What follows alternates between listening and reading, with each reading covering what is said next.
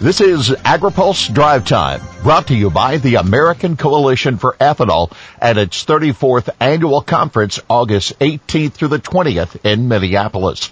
Learn more at ethanol.org. Good Thursday afternoon. I'm Jeff Daly. The Biden administration will rewrite the definition of navigable waters under the Clean Water Act. Iowa Farm Bureau President Craig Hill is monitoring the process. In the writing of this new rule, it was encouraging that EPA Administrator Regan said that he's going to hold hearings, 10 hearings in 10 states. He's going to get an idea of what farmers are wanting in this new rule, and he said that one size doesn't fit all. The 72 Clean Water Act was a very blunt tool. Hill says farmers need stability and regulatory decisions from government agencies. We need a legal, durable rule, one that answers questions for everyone. So we were encouraged by that, and I was rather encouraged and trusting Michael Regan. He sounded like someone that wanted to listen to everyone and find some middle ground that would work. The previous two administrations wrote their own definition. Hill hopes for a fair and final waters rule. The Senate Committee on Agriculture, Nutrition, and Forestry held a confirmation hearing today for Dr. Homer Wilkes to be USDA Undersecretary for Natural Resources and the Environment. In his role, Wilkes would oversee the U.S. Forest Service and assume responsibility for the nation's forests and grasslands. Wildfire management is an ominous obstacle.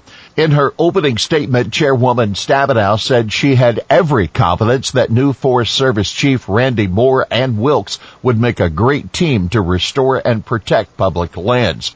Ranking Member Bozeman noted Wilkes' 41 years of service in various senior roles and positions at USDA. You can read more on the highlights of today's hearing at agripulse.com. Recent pushes for reform in the beef industry could have broader impacts. AgriPulse's Spencer Chase has more. An ag industry leader says he thinks the current momentum on antitrust reform in the beef industry could have impacts in other areas of agriculture. Rob LaRue is the president of the National Farmers Union.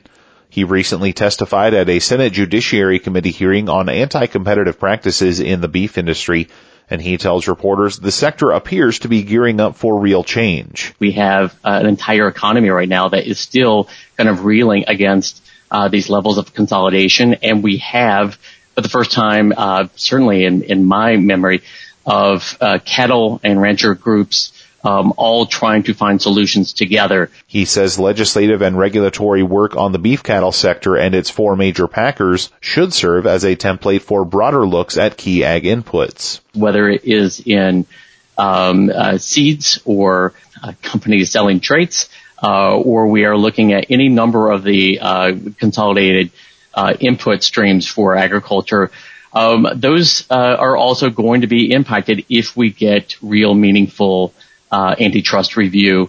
NFU has long supported antitrust reform in agriculture, and LaRue says if beef industry practices can't be reformed, the government should consider breaking up the major beef packers. For AgriPulse, I'm Spencer Chase.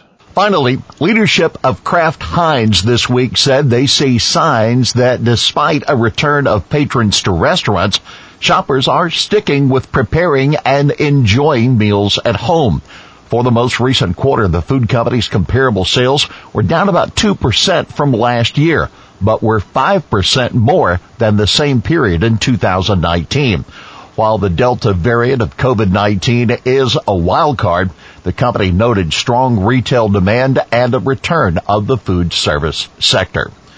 AgriPulse Drive Time is brought to you by the American Coalition for Ethanol. Today's AgriPulse Drive Time is brought to you by the American Coalition for Ethanol, which is hosting its 34th annual conference in Minneapolis, August 18th through the 20th. This must-attend event features timely updates on ethanol public policy, market development, board of director training, and more. Visit ethanol.org for event details.